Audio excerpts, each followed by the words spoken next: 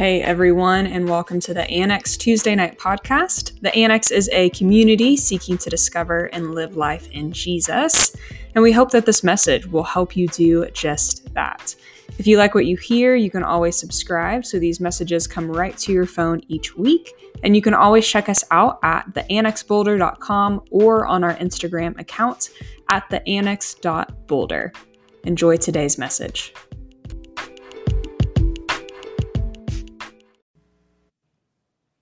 Good evening. Welcome to the Annex tonight. Really glad that you're here. My name is Dave Palmer. If this is your first time with us at the Annex, we are grateful that you have taken an hour or two out of your night to be with us and also had the courage to walk into a room that you're not familiar with probably a lot of people you're not familiar with. And there's opportunity for you to connect with us afterwards if you want to get to know a little bit more about us. Like I said, I'm Dave. Last week, we got to hear Kelsey Johnson, our new assistant director. And if you were here last week, what an awesome Tuesday night it was. At least I thought. I was just like, geez, this is one of my favorite annexes ever. And isn't it so awesome to have Kelsey on our team, right? I mean, amen, right? Yeah. So anyway, what an answer to prayer. We're doing this 7-week conversation in kind of Christian culture. We call them series, where like when you show up to like Sunday or a Tuesday night, there's like a continuous sort of theme that works through whatever. So series, I guess, works. But the idea is that in 7 weeks, we are looking at the life of Jesus, the accounts that his disciples, the people that literally followed him around and learned from his life and his teachings, recorded for us, so that we would believe as they believed, because they were so convinced by the end of his life, his death and his resurrection, that Jesus was not just a good Jewish teacher that said a lot of wild things, but that he was actually the Messiah, God incarnate, that God was face to face with us in the person of Jesus, and that we can know and have life in God through Jesus Christ, and because of his life, death, and resurrection. Now, if you're hearing this maybe for the first time, or you're kind of on the edge about Christianity, all of those claims are absolutely ridiculous.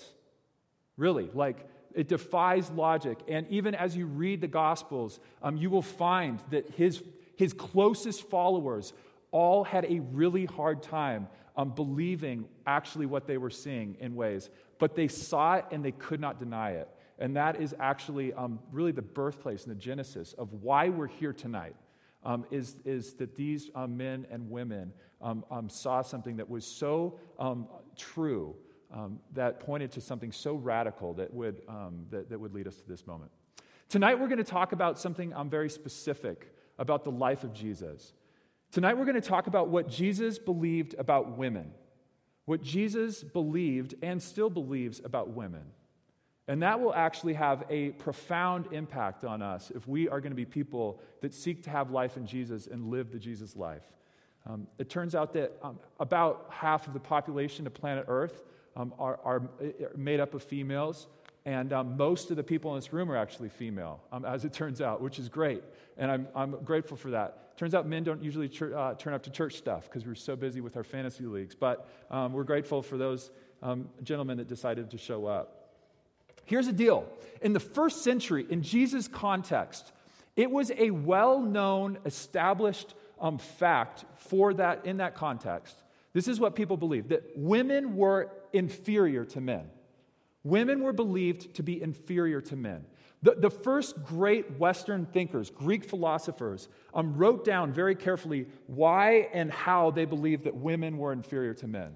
In Jesus' world, he was a Jewish man. He was born a Jew, and that's actually a very important part of understanding the way that God is working through Jesus. But in Jesus' context, in the Jewish world, Jews also believed that women were inferior to men. A woman had no legal standing or right. They could not represent themselves in a court of law. In fact, a woman's testimony actually wasn't even valid. Like, if you were a woman, you couldn't walk into court and testify about something because just by virtue of the fact that you're female, what you had to say wouldn't stand as being true or accurate. You had no authority, actually, in the world. You were represented by a man. If you were in the household still that you grew up in, you were under the authority of your father. If your father died and you didn't get married, then you were under the authority of your oldest brother. And if you got married, then you were under the authority of your husband. And so you, as a woman, you were always under a man in terms of legal standing, in terms of authority, in terms of influence, in terms of provision. And without that sort of relationship, you really had no coverage or shelter in the world, totally exposed. Women, if you were a Jewish woman and you were diligent to worship with the community of believers, worship God together, your experience at the synagogue or at church was very different.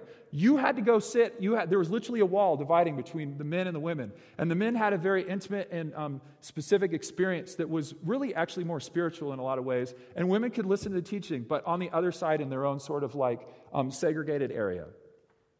This is the world that Jesus lived in. And this is the world that Jesus acted out, this very radical new way of approaching. I'll finish this summary of trying to understand the context of women and the way that, or the world that Jesus lived in. A traditional prayer, a Jewish prayer that a very righteous Jewish man would have prayed out of the Talmud, which was a really important document that helps Jewish people live out their faith faithfully, would have gone like this: "Blessed are you, Lord, O God, ruler of the universe, who has not created me a woman." That pretty much sums it up. Jewish men were so convinced that women were inferior that they were brazen enough to pray every day, "God, you are so great because you did not make me a woman." Enter Jesus. Enter Jesus. Jesus says very little specifically about women, but Jesus says so much about women by the way he acts towards them. This is in Mark 5. I'm going to go through a few vignettes tonight, a few windows into the world through the life of Jesus and the way he interacted with women, to paint the picture of what Jesus believed about women. In Mark 5, Mark records this really remarkable encounter. There's this man, a synagogue president. He was the most influential man in his synagogue, his local Jewish church. If you're a Jew, you'd probably be blasphemous. You're just like, that's not a... But that's trying to create a picture, okay? So the local church, he's like the head dude. And he comes to Jesus and he's like, "Jesus, I'm desperate. My daughter is dying right now. You have to come and you have to heal her." And Jesus says, "Sure." So Jesus is walking with this guy Jairus to heal Jairus' daughter, this very important man. And the whole community knows Jairus is a big deal.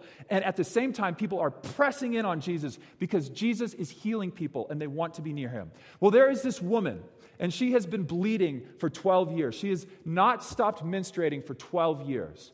Now, I am not a female. I do not know what that experience is like, but that sounds very difficult. Kelsey sent me an essay that said, men can, and the title of the essay goes like this.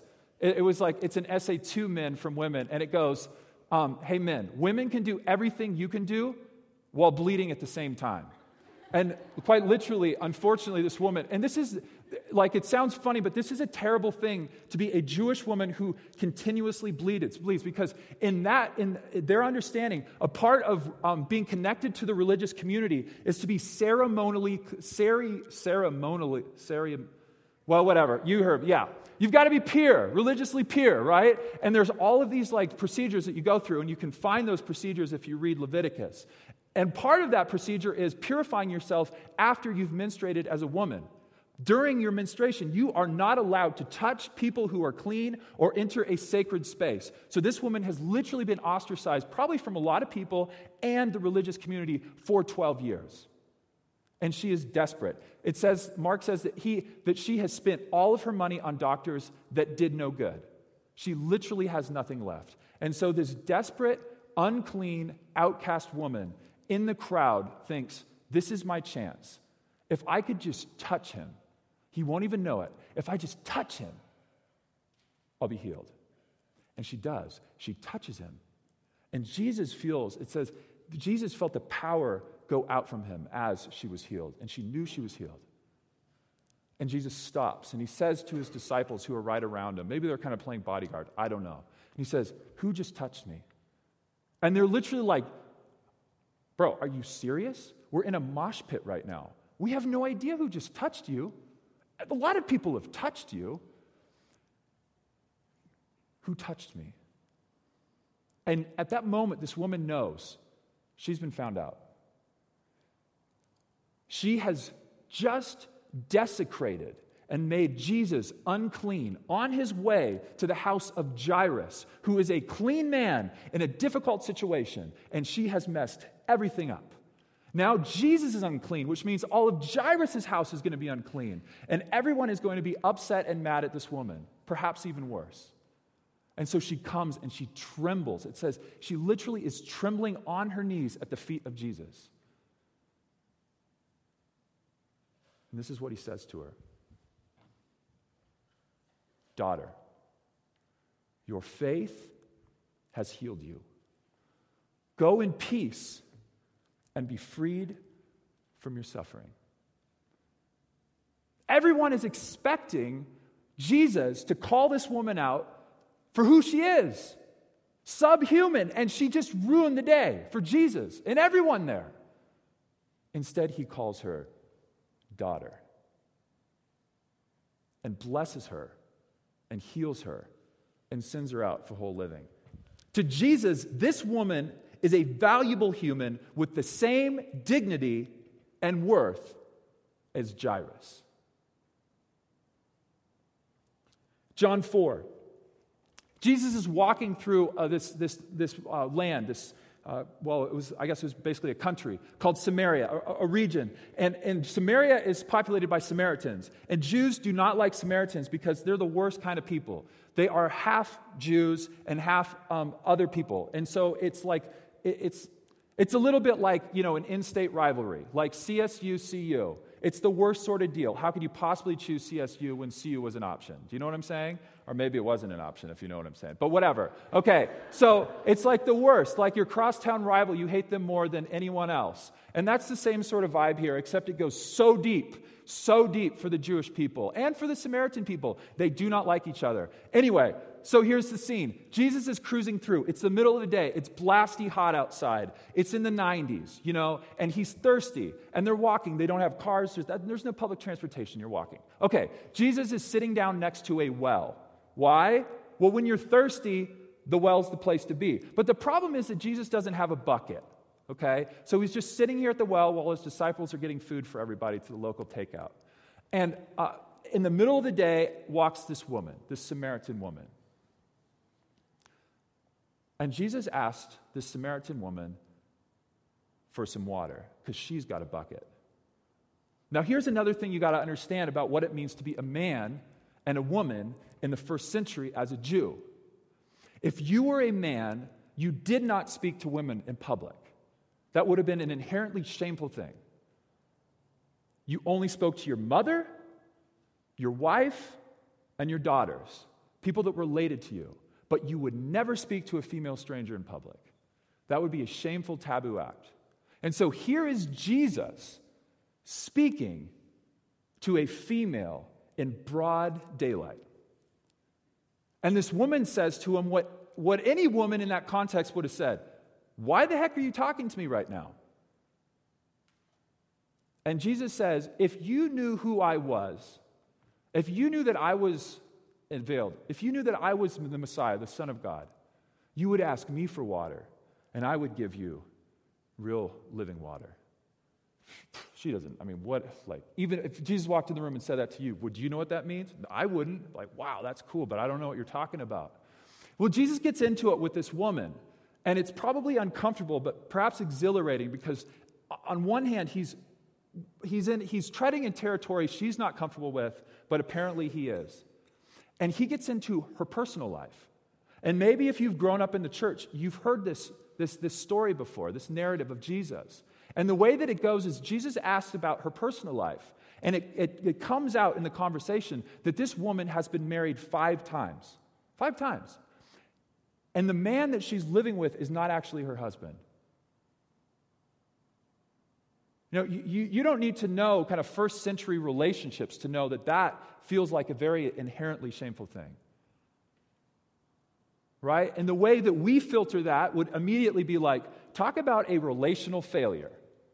If you can't make it work once out of 5 husbands, you must be a real deadbeat. And then to be with a guy you're not even married with, like, really? But here's the deal. This is what we can't see from our vantage point, or we could see, but it's difficult to see. If you were a woman in the first century, you would be absolutely nuts, especially a woman without means and a family to take care of you. You would be absolutely nuts to divorce a husband. Because you have nothing in life if you are not married to a man. And so the idea that this woman was some sort of relational failure and got kicked to the curb 5 times and it was all of her fault and she was this kind of, to put it candidly, this slut, feels like a very totally inaccurate way of understanding this woman. Most likely what has happened is this woman has been kicked to the curb 5 times by men who saw her as disposable.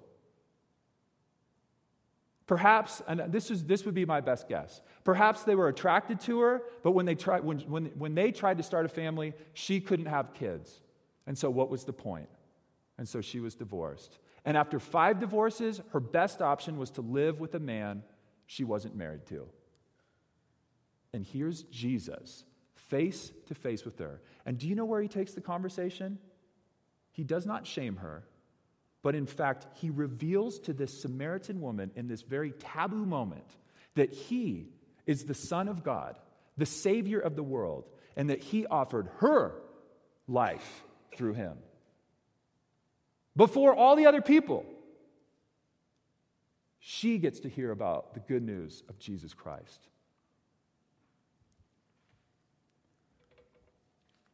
Well, we might write these instances off as sort of these like one-off special cases, like, well, Jesus, I mean, yeah, that's like, I guess that works. But what about Jesus regulars, right? Didn't he just hang out with a bunch of dudes? Wasn't it just sort of like a religious bro fest around Jesus? It is true.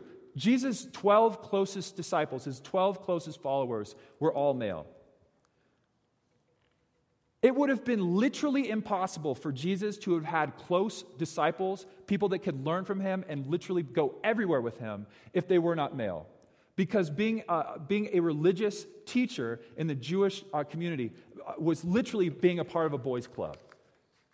And so Jesus, I believe, in some ways was really limited in the way that he was able to call people. There were 12 followers, 12 disciples that we hear about in the Bible, but there were so many more disciples of Jesus besides the 12. There were crowds that would follow him, and some of those followers were women. This is Luke 8.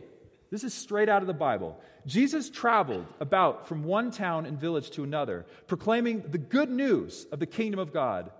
The 12 were with him, and also some women who had been cured of evil diseases and spirits.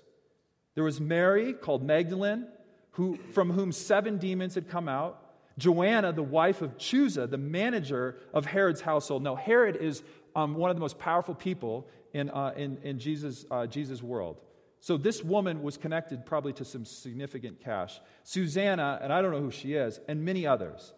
And this is what Luke says. These women were helping to support them out of their own means. Jesus not only had his 12 men, but he actually had a cohort of women that literally followed him around because he was cool with it. He wanted them to be with him. And not only that, these women were bankrolling Jesus. So if Jesus has some sort of beef, right, that women are inferior to men, then he is a massive hypocrite. Luke 10, this is a couple chapters later in Luke's account of the gospel. There's 2 women in particular that come up quite a bit. They were close, intimate with Jesus. Probably the closest people to Jesus while he was here on earth were these 2 women, Mary and Martha, and they were siblings. And there is an account in Luke 10 where all of the close followers of Jesus are in their house. And they're in their house. And Martha is doing what women in the first century were expected to do. When people come over, the women take care of the household issues. They prepare the meal and everything in the hospitality. And the men just put their feet up and have a few beers. But here's what happens, is Mary isn't in the kitchen with Martha. And maybe if you've grown up in the church before, you've heard this sermon, right? It's like, and the whole sermon is about busyness. How many people have heard a busyness sermon about Mary and Martha? Okay, a few people. Great. Thanks for being honest, right? And so we read this, and so if you're one of those people that raised your hand, you read this story about Jesus, because what happens is Martha comes out to Jesus and is like, yo, Jesus, like, help a sister out. I'm trying to bake these casseroles, and you guys are out drinking beers. Well, not really. Or maybe they are. I don't know. They probably actually were drinking wine. That's what most people drank in the first century, because it was more potable than water. But anyway, they're hanging out. But Mary's with them, and Martha's sweating it out in the kitchen, and so she's upset at Jesus. Jesus, tell Mary to help me out. They're sisters. Talk about sisters, or siblings, like the passive-aggressive fight through somebody else. Whatever. So that happens. And then we hear a sermon about how, busyness. Don't be so busy that you can't hang out with Jesus. But here is what is most alarming to any person in the first century about this narrative. The most alarming thing is not that Martha was upset or that Mary was too busy. That's not alarming at all. What is alarming is that the text literally says that Mary is sitting at the feet of Jesus, listening to his teachings. This is in Luke 10. Mary is literally sitting at the feet of Jesus with all of the other guys as a disciple of Jesus. That might not sound too wild to you, but any other rabbi would have had the women be in the other room if they wanted to hear. And Mary is sitting at the feet of Jesus. The most important moment in all of the Gospels, and I think that the New Testament writers would agree on this. The most important moment in all the Gospels is the resurrection of Jesus. When Jesus died, everyone expected Jesus to do what dead people do, which is to stay dead. And despite the fact that Jesus told his closest followers 3 times, I'm going to die and then I'm going to resurrect again to life, nobody believed him because that is lunacy. Who were the first people to see Jesus after the resurrection? The most critical moment in all of the gospel. It wasn't the closest bros in Jesus' tribe. It was the closest women. And it was their testimony. It was their testimony that Jesus had been resurrected that got all of the chicken dudes in Jesus' posse to unlock their doors and come outside because they were so afraid of being a follower of Jesus at that point. And it was their testimony of the resurrected Christ that has literally changed the world. See, in all of the way that Jesus acted, Jesus treated women as equal humans with value and dignity. He treated women as equal humans, full human, not mostly human, but all the way human, with equal dignity and value. And that was wildly, wildly countercultural in the first century. And unfortunately, that is true about our context today as well.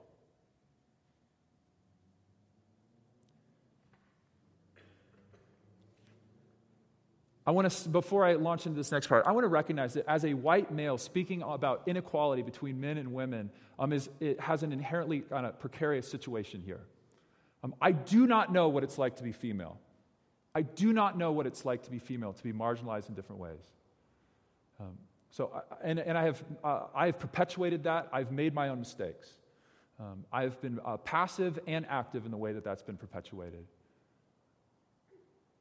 But it's my conviction after reading Jesus, learning more about Jesus, learning more about what it's like to be female in the 21st century, being a husband to an amazing wife, and a expecting father of a daughter in October.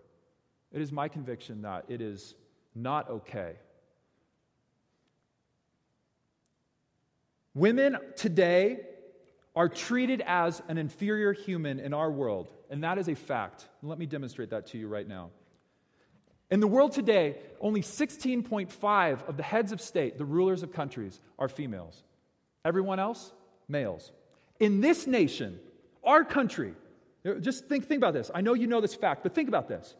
The country that believes that we represent the nation that has stood up for the equality of humans and human rights more than any other nation in the history of time has never once elected a head of state who was not a woman.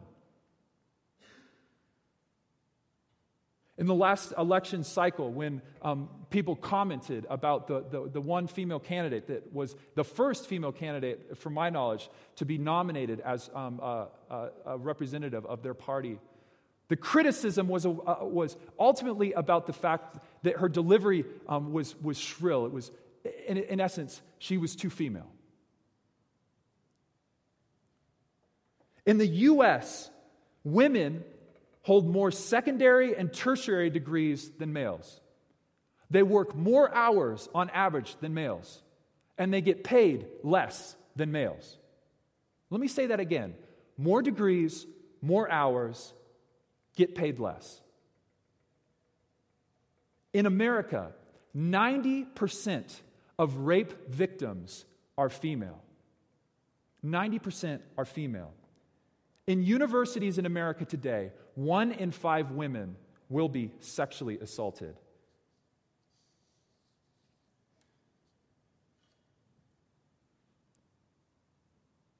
I do not know what it's like to be female,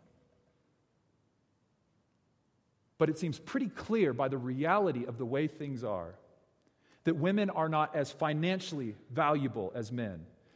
Women are not as intellectually valuable as men. Women are not as sexually valuable as men. In short, they are not as human as men.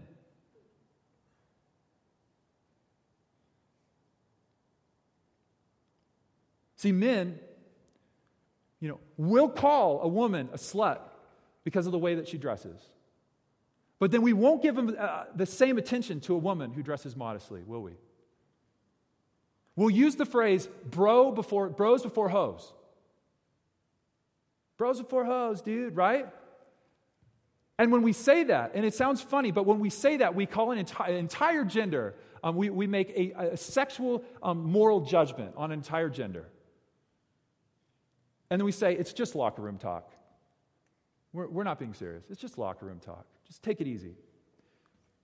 In Christian culture, it's not much different. Think about sexual shame in Christian culture. If you've grown up in the church, and a man makes an error sexually, how often is that sexual error connected to the woman and it her being her fault? Well, if she wasn't wearing what she was wearing, or, if she wasn't so, drunk on a Friday night, then maybe we wouldn't have done that, or, she just has this thing and whatever. This highlights, perhaps to me, the epitome of the way that women are devalued as humans in Christian culture. There is a blog, and this actually melted the internet for a while, so maybe you were familiar with this on Facebook. But there's a blog, and this woman writes this blog. I don't know much about the blog except for this one article, and it's called the Transformed Wife blog. And she wrote an article headlined, "Men Prefer Debt-Free Virgins Without Tattoos." As if to say, if you want to be happily married to a Christian man, you better up all of the issues that are already working against you, the headwind that is already working against you, in order to be seen as desirable as a female. But this is what Jesus communicated in his real action, not in theory. Jesus did not get up and give some great speech about female equality. Jesus simply lived it in the way that he treated women. He says to women, you are fully human, dignified in every way. Being a woman is not a shameful thing. It is a godly thing. When he looks in the eyes of the woman who had just been healed, this unclean, outcast woman on her knees in fear and trembling of Jesus' power as a man in the first century with great influence, he calls her daughter, my child, the one that I created.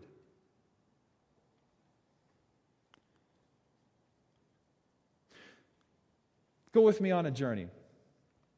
What if the annex were a place that actually lived out what is true about women? Where women's intelligence, their bodies, their gifts, their sexuality, their wisdom, and their leadership were valued the same as men. Could you imagine how attractive this community would be to the rest of the world. A community where women don't have to feel like they need to grab the attention of a man by how they dress. And we're men, where we notice women because of many more things besides outward appearance. A community where women can be treated with fitting dignity and value. A community where we can all care to listen to each other, to understand what it's like to be the other gender first, rather than assuming, well, cultural norms, this is political stuff. A community where we think about the words that we say about women and to women.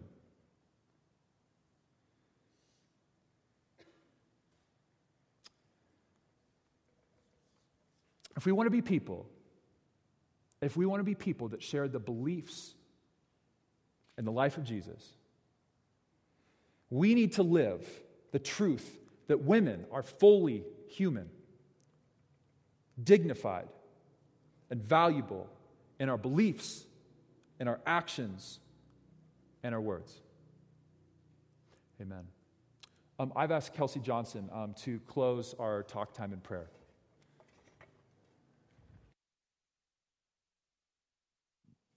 Bow your heads and we'll pray together. Jesus, we all come before you now.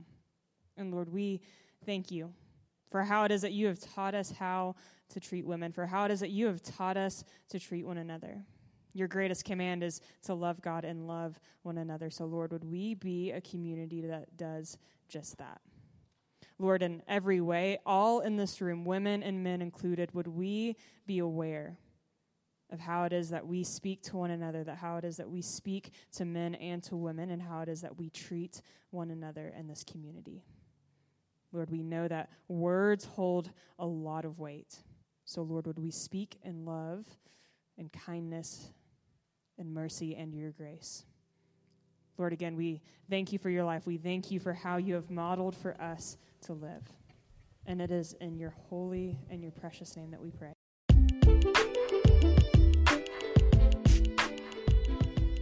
We hope you enjoyed today's message. Don't forget to subscribe, and we'll see you back here next week.